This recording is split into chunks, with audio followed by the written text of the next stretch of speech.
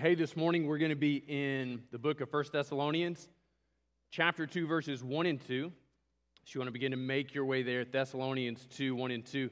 If you don't have a Bible, a copy of God's Word, you can find one in the back of the pew in front of you. We'd love for that to be a gift from us to you. If you're not familiar with how to use the Bible, you can find a table of contents at the front. It's going to let you know how to find 1 Thessalonians. We're also going to be in Acts and a couple other places. And then as we're making our way through, just know that the large numbers are chapters, the small numbers are verses. But we're going to spend the majority of our time in 1 Thessalonians 2, 1 and 2 this morning. A number of years ago, really just kind of two ideas come to me at once. Once, I was in this Bible study in college that, for whatever reason, decided it would always be great to meet outdoors, regardless of the weather. So, and Texas is a fickle friend for outdoor time, right?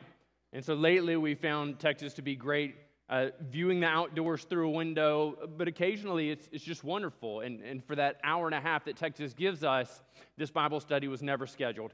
And so we met on the porch of a restaurant, and we were back there, and it's just a crush of college students. And as we're back there, we're worshiping, and then the guy gets up to speak, and for whatever reason, I'm seated on the ground because there are no chairs for any of us, and I'm kind of curled up into this ball, and what I noticed really quickly is like the sweat's draining off of me everywhere. And I start thinking, sure, I'm sweating a lot. And the more I thought about how much I was sweating, I began to be self-conscious about how much I was sweating, and that had the opposite reaction that I would have delighted in. It meant I started sweating more. I mean, I'm pretty sure sweat was no longer running from my body, but it was just shooting out, like watering everybody around me and just drenching this whole spot. They could have found themselves, oh, look, his sweat is delightful. Isn't that nice? It's cooling us off. And so the more I thought about it, the more I sweat. Now, shame works in very much the same way. When we experience shame, what we have in the midst of this is the more we focus on shame, the more we hear the accusations of shame, the more shame we experience. I was discipling a guy a number of years ago, I guess probably 14 years ago. Man, we'd read the Bible together, we would pray together, we'd share the gospel together. And when he was pursuing the Lord, everything was different about the way that he talked. Everything was different about the way he spent time.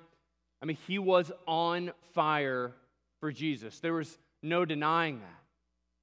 But occasionally, what he would experience is these sins that he struggled with would find themselves coming back out, and they would begin to win the battle. And when these sins would begin to win the battle, what he would hear is, you probably shouldn't pray. You probably shouldn't read your Bible. You should probably skip that lunch with Matt today. You certainly shouldn't tell anybody about Jesus. Because if you really loved him, if you really followed him, if you really pursued him, this wouldn't be the kind of thing you would do. And this really is who you are. You see, the cycle of shame communicated to him over and over again that his shame and his sin is who he was, that who he wasn't was a person forgiven by God, that who he wasn't was a child loved by God. What we read here in the words of Paul in 1 Thessalonians 2, 1 and 2 is that as a Christian, you are not marked by shame, but by the boldness of God to accomplish his will. Let that sink in. Let that sink into your week. Let that sink into your life. Let that sink into the accusations that you hear. You are not marked by shame, but you are marked by the boldness of God to accomplish his will. Would you read with me in verses 1 and 2? Paul says, "For you yourselves know, brothers, that our coming to you was not in vain. But though we had already suffered and been shamefully treated at Philippi, as you know, we had boldness in our God to declare to you the gospel of God in the midst of much conflict." Let me pray for us again. God, this morning we come into this place a mix of being self-assured, being completely broken, and being completely sold out to the lies of the enemy. So God, I pray that as Joel said earlier, that as your Spirit is coming into this place, as it resides in the hearts of believers, that we would find ourselves stepping out of shame and doubt and find ourselves moving into belief and trust in you, in who you say we are, so that we might accomplish for you what you set before us. Father, we pray for those who've yet to surrender their lives to your gospel, that I pray this morning, whether it be shame or disbelief or fear, that in whatever ways they would find themselves moving out of that and trusting in Jesus. God, would you richly bless this time that we have given and set aside to the careful study of your word, and that in our study would your Holy Spirit be making application to our lives. We ask and pray these things in Christ's name. Amen. Amen.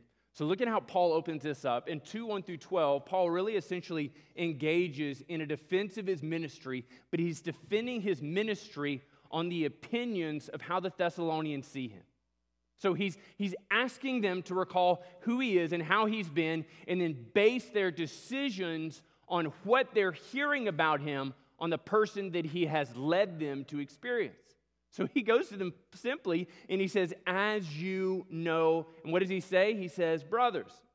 He considers them to be brothers and sisters in Christ. He considers them to have had this intimate relationship and this knowledge of one another, that they are in this together and they are aware of who he is and how he has operated. Now look, he references his coming to them. No, what was being said about Paul is the opposite of this. In essence, that when he came there, he didn't really accomplish much. Now, Paul uses the word vain, empty. He says that our coming to you was not in vain. Now, this idea of vanity could really be taken three different ways. On the one hand, they could be saying that, when Paul came and he spoke to the church here, that really he didn't accomplish very much. He didn't, just not very much was done on the basis of it. Well, we can check this. Look back in the book of Acts. Look back at Acts 17:4-5. Paul goes into Thessalonica. He travels there. And in verses 4 and 5, it says, and some of them were persuaded. After Paul had been speaking for weeks, some of them were persuaded. They joined Paul and Silas, as did a great many of the devout Greeks and not a few of the leading women. So if they're going to make an argument on the fruitlessness of his engagement, that nothing came to be as a result of this, well, they can look around and say, well, we know for a fact that Jim Bob, that he got saved under Paul's ministry, and we know that Beulah, nobody can do anything from her, and she's always been a reprobate, and she always will be. But we know that these people came to faith in Jesus Christ as a result of Paul's ministry. So this idea of his ministry having been fruitless, they can say, that's unsubstantiated. We cannot believe this. Well, then the argument goes, well, listen, the whole reason that people came to believe and trust in Jesus when Paul was here is because he was a huckster for the gospel. Essentially, Paul would walk in and he would say something in this, well, I'm just not going to impersonate because it's going to sound like some of you or someone you've heard and loved. But what Paul would do is essentially come into this room and he would begin to describe the various wonderful attributes of the gospel, but he would so completely pervert the gospel that it wouldn't accord to sound doctrine. He'd say, if you would come and love Jesus, you'll be rich. If you would come and love Jesus, you would be wealthy. If you would come and love Jesus, you would have all kinds of health. If you would come and love Jesus, your mule would never be lame. If you would come and love Jesus, all the problems of life would go away. They're saying the reason you bought into this is because Paul preached something that had no substance. We can defeat this. Look back at chapter 1 and verse 8. He says, not only has the word of the Lord sounded forth from you in Macedonia, but your faith in God has gone everywhere. Paul has communicated the gospel. They received the word in much affliction with the joy of the Holy Spirit. These Thessalonians have become an example because Paul preached the word. He preached it in power, and he showed them, he demonstrated them the power of the Holy Spirit. So you say there's no substance? You say there's no truth? Paul gave to them the unadulterated word of God.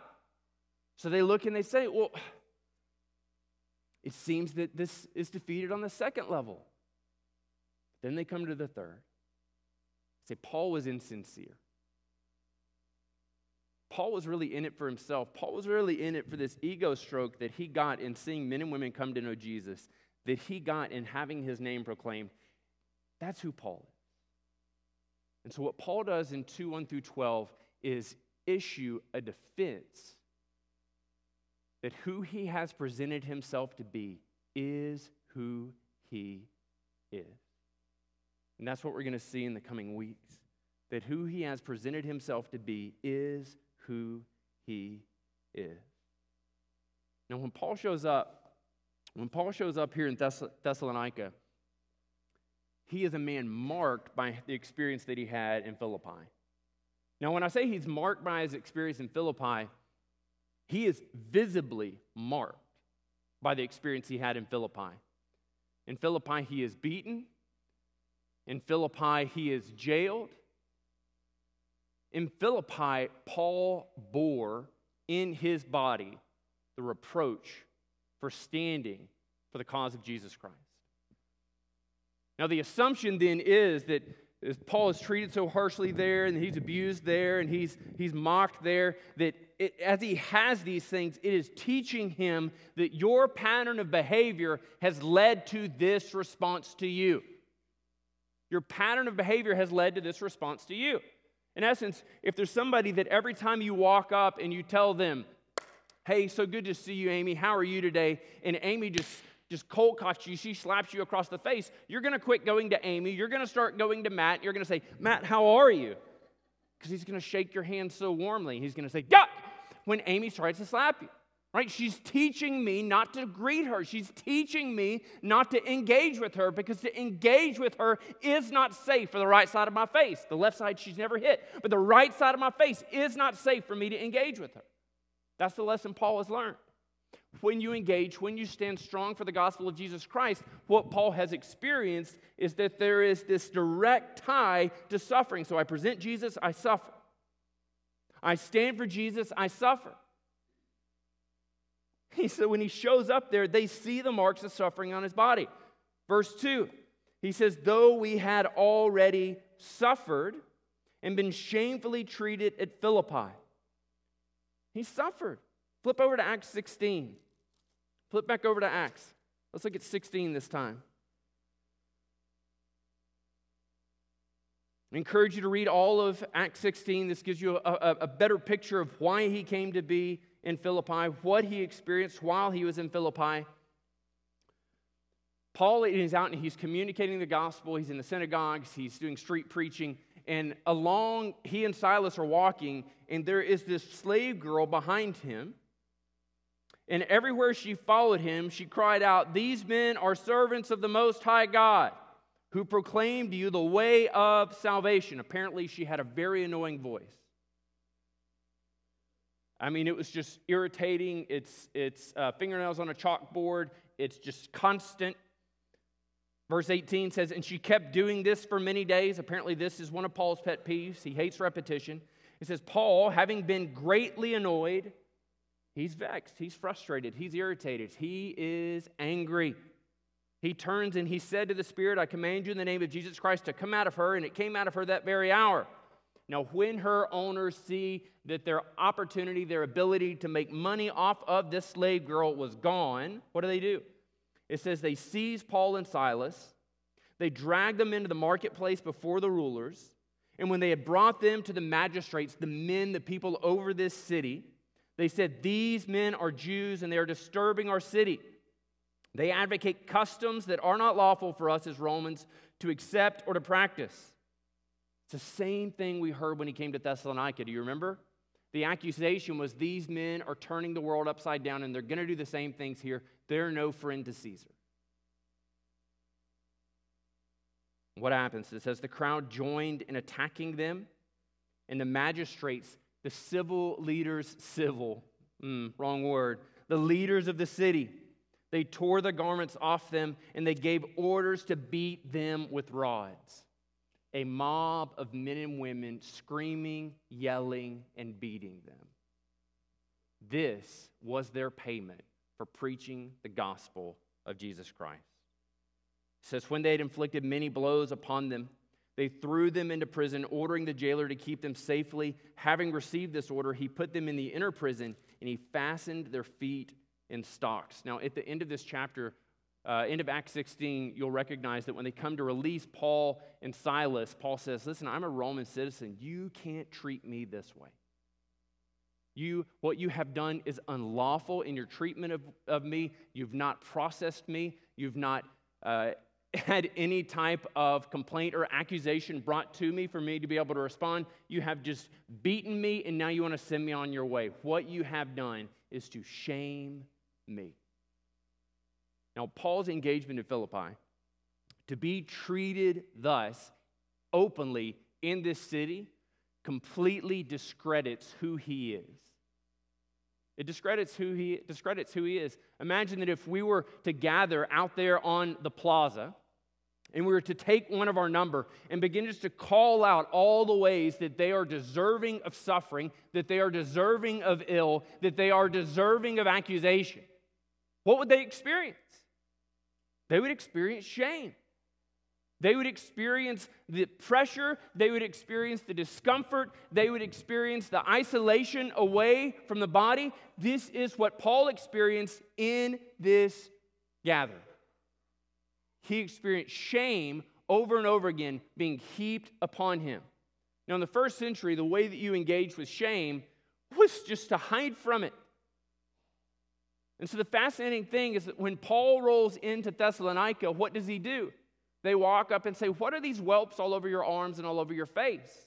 What is this? He doesn't hide it from them. Paul is not afraid of engaging his shame. He's not afraid of engaging his story. He's not seeking to hide this from them. He says, listen, you already know that we have suffered and we have been shamefully treated at Philippi. Now, what happens when we experience shame? We experience shame on the basis of what we have done, right? And so there's some sin that you have engaged in. There's some pattern of behavior that has been true of you. There's something that you have believed. And what we experience in these moments of sin is the enemy comes alongside and he says, Jesse, this is who you are. Robert, this is who you are. Vernon, this is who you are. And he's so incredibly deceitful. Because what he says to you is, this is who you are, and this is who you will always be. On the basis of what you've done. And you experience this crushing effect of shame, keeping you stuck in your sin. Maybe for you, it's not what you've done. Maybe it's what others have done to you. So maybe you have suffered abuse from someone. So what you begin to hear is that as a recipient of abuse, someone who has been molested, someone who has been beaten, someone who has been ostracized, I have been engaged in these ways because I am deserving of this treatment. It's not something I've done, but it's just who I am.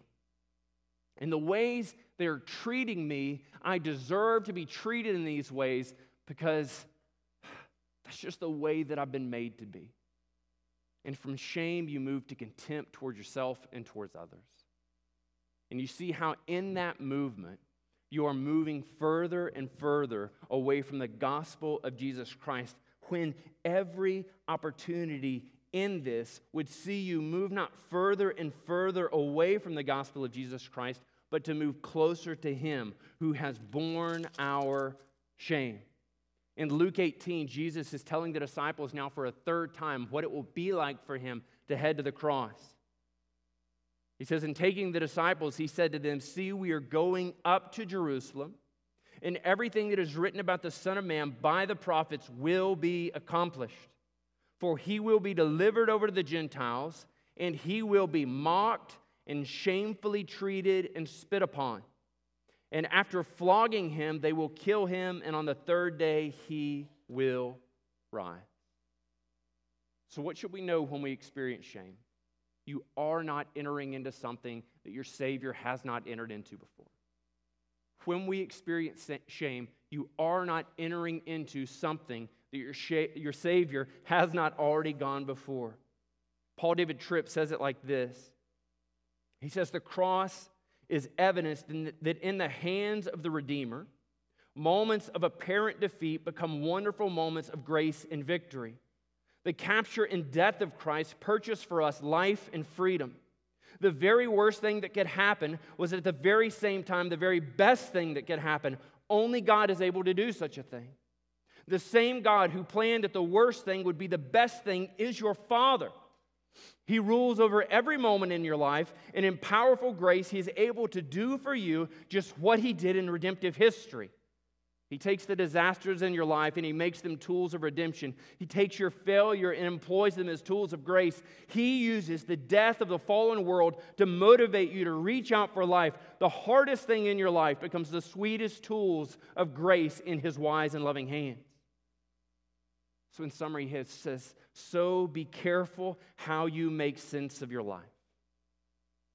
Be careful how you evaluate your shame. Be careful how you look at your failure. He says what looks like a disaster may be, in fact, grace. What looks like the end may be the beginning. What looks hopeless may be God's instrument to give you real and lasting hope. Your Father is committed to taking what seems so bad and turning it into something that is very, very good. Everything in the first century argued that when Paul walked into Thessalonica, that he would be broken, that he would be timid, that he would be weak. Because every mark on his face, every mark on his body, every step and wince of pain, and every limp he used was telling a story of something that happened to him. I was beat. I was mocked. I was ridiculed. I was thrown in jail. And everyone in that city that heard me preach the gospel saw me abused. He comes into Thessalonica and he stands in the synagogue and he begins to teach again and again and again. But what does the text say? Does the text say he came in with timidity, that he had much fear, that he was overcome with a sense of, I just don't know if this is the right thing to do? No, it says, as you know, we had boldness in our God to declare to you the gospel of God in the midst of much conflict. So how did Paul overcome the beating? How did Paul overcome shame? Did he pretend like it didn't exist? Did he say, what happened to me wasn't really a big deal. I don't really need to worry about it. I don't really need to think about it. I'm just going to push it out of my mind and act like everything's okay. And that's the advice that so many of us get. When you hurt, when someone offends you, when someone sins against you, and we go and we say, peace, peace, it's going to be okay. Just forgive and forget. Just move on. And we don't address hurt. We ask people to bury pain. Paul doesn't have boldness because he doesn't address pain. Paul has boldness because he entrusts himself to God. John gives us a brief picture of how this is accomplished in Revelation 12, 10 and 11. Revelation 12, 10 and 11, John writes and says, and I heard a loud voice in heaven saying, now the salvation and the power and the kingdom of our God and the authority of Christ have come. Why? For the accuser of our brothers has been thrown down, who accuses them day and night before our God. Do you know what Satan does to you in the midst of shame, in the midst of sin? He becomes a personalized accuser for you. He knows all of your weaknesses. He knows all of your frailty. He knows all of the ways to trip you up and to keep you down. He knows how to keep his foot on your throat and to make you think that his foot is somehow a comfort to you and a guide for you. So what is the way to overcome him? Look at what John goes on to write. The accuser has been thrown down. He has been disarmed. They conquered him, the accuser, by the blood of the Lamb and the word of the testimony, for they love not their lives even unto death. It is pleasant, it is attractive for us to think that somehow Paul came into town and he marshaled internally in himself, in his experience, the ability to stand and be bold for Jesus. And that would be wrong. If we believe that, that's wrong. Paul didn't marshal something inside himself, his can-do attitude. He didn't pull up his big boy panties. None of these things happened for Paul to be able to be bold. Where does it say he was bold? He was bold in God. Being bold in God requires you and I confess our brokenness and our weakness. None of us can be bold in the gospel of God insomuch as we find our boldness in who we are. Paul finds his boldness in the blood of the Lamb. And this is where he calls us to focus. And this is how he would see us go forward. So they remember Paul coming in. They can see his boldness before them. And he leads them not in this understanding that Paul is so good, great, or wonderful, but that God is a God who overcomes brokenness. That God is a God who addresses shame. That God is a God whose heart attunes to our hurt. And he longs to see us rise above our anxiety and our brokenness and our weakness and our frailty. And he can make us bold for him. Amen? Look at how he finishes. He says, I was bold for the God to declare you the gospel of God in the midst of much conflict. See, this idea that Paul came in there and he was essentially immune to oppression is anathema. Like, for one thing, it is not common to our experience. When you encounter opposition, you can only so much be helped by saying, it's not real, it's fake, I don't feel it. Do you remember the episode of Seinfeld where he just kept saying serenity now, serenity now, serenity now? If you're not a Seinfeld fan, you should check this out. But saying these things and having this mantra leads to nothing except for delusion in us, in this overwhelming sense of, I actually am a failure. But we can have boldness in God. Boldness in God does not eliminate conflict. It doesn't. You know, when Paul talks about conflict, when he talks about this difficulty here that he experiences, we can see it in at least three elements. There is an idea that this conflict could be internal. Paul is a man of the first century. He recognizes that the modern conventions in his day of shame and what it's like to experience it tells him, everything in him is saying, don't be bold. Can't you just be accommodating? Can't you just be easy to listen to? Can't you just be not a thorn in everyone else's side for a time? So there is this internal, culturally relevant, culturally appropriate way he is told to be. We can see there is conflict that we experience that he experienced externally. He was beaten. He was mocked. He was locked in a stock. He was kept in prison. After 3 weeks of being in Thessalonica, a house church meeting was broken up. They were dragged before the magistrates once again. So he had no misgivings that to stand for Jesus would mean that he would never again be abused. But he was bold for God through the blood of the Lamb, and the externals didn't scare him. And then lastly, and I think most potently, we recognize that this conflict comes at the level of spiritual oppression. If you're not comfortable with the idea that when you become a Christian, you are a marked man or woman, that it is the mission of the legions of hell, the armies of Satan, to undermine who you are, to destroy your credibility, and to leave you wanting not to serve Jesus, then likely you have characterized Satan as some figure who wears red tights with pointy horns coming out of his head. Listen, the Bible tells us that Satan masquerades as an agent of light. That the things he leads you to reflect on and to be bring you some kind of comfort. They bring you some kind of healing. But the comfort they bring to you, the healing they offer you, is akin to giving higher and higher doses of morphine to a person laying in a hospital bed. They feel the comfort and release of it as they're slowly drifting further and further and further into the sea of oblivion. Satan's designs for you is to accuse you of things and then offer you a false gotten comfort. God's design for you, his purpose for you, is to convict you of sin and offer you healing, to address the hurt in your life and the hurt you have caused others.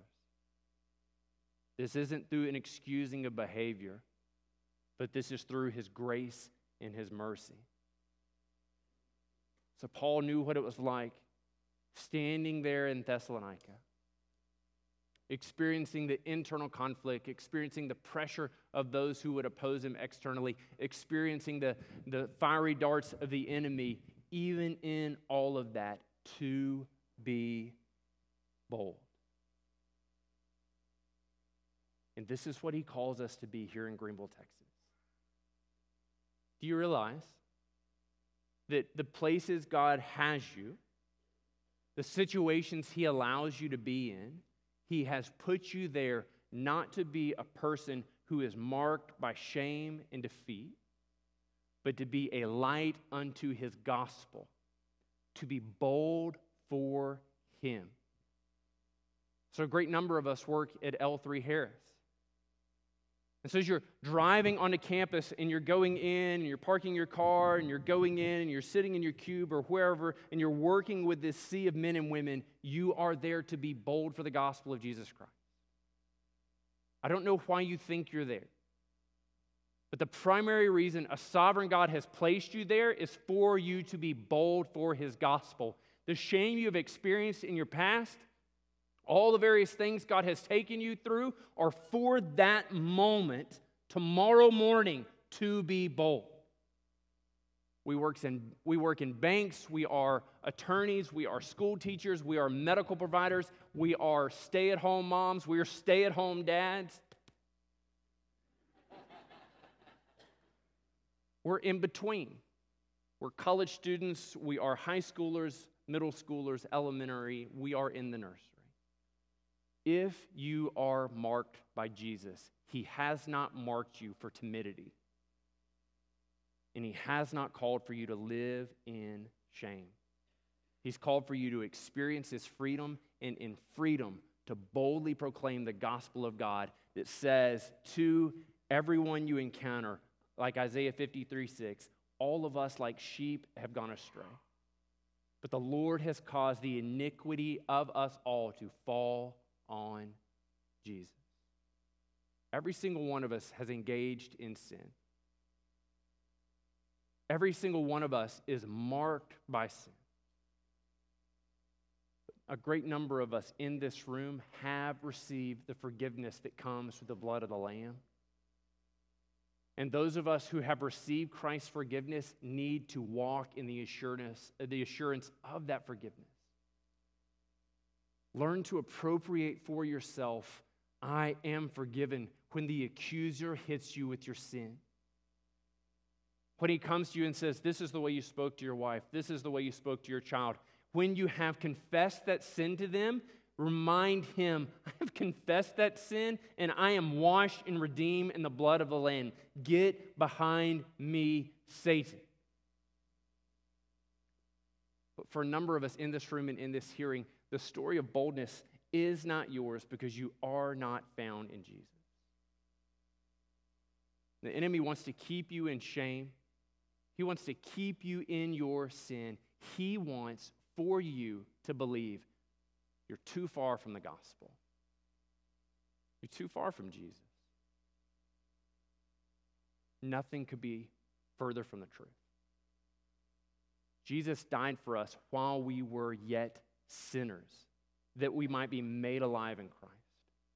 Christ himself took upon his body your shame, your guilt, so that you might come to him, being forgiven, redeemed, restored, living life forever with him. There is a boldness that we can have through the forgiveness that we enjoy. Would you pray with me? Father God, we thank you for the gift of your Son, for his shed blood upon the cross. God, I pray that we would submit ourselves to him in all things. Father, I pray that we would not live lives marked by shame but lives marked by boldness. So help us to be bold, to share the gospel, to live the gospel. Help us be bold in appropriating for ourselves the love of your Son, Jesus, upon our lives. Father, we love you. We ask that you continue to guide, bless, and direct us in all things. Father, I pray that you would be stirring in the hearts and minds of the one in this room who does not know you. God, that as you are calling them, that they would find themselves submitting to you. Father, I pray that you would bolster the heart of the saved and transform the heart of the lost. We ask these things in Christ's name. Amen. Friends, let me ask you to stand as we enter into a time of invitation and response, that in whatever ways God is stirring and moving in your hearts, that you would be obedient to respond. If you want to speak to someone at the end of the service, we're going to have some members at the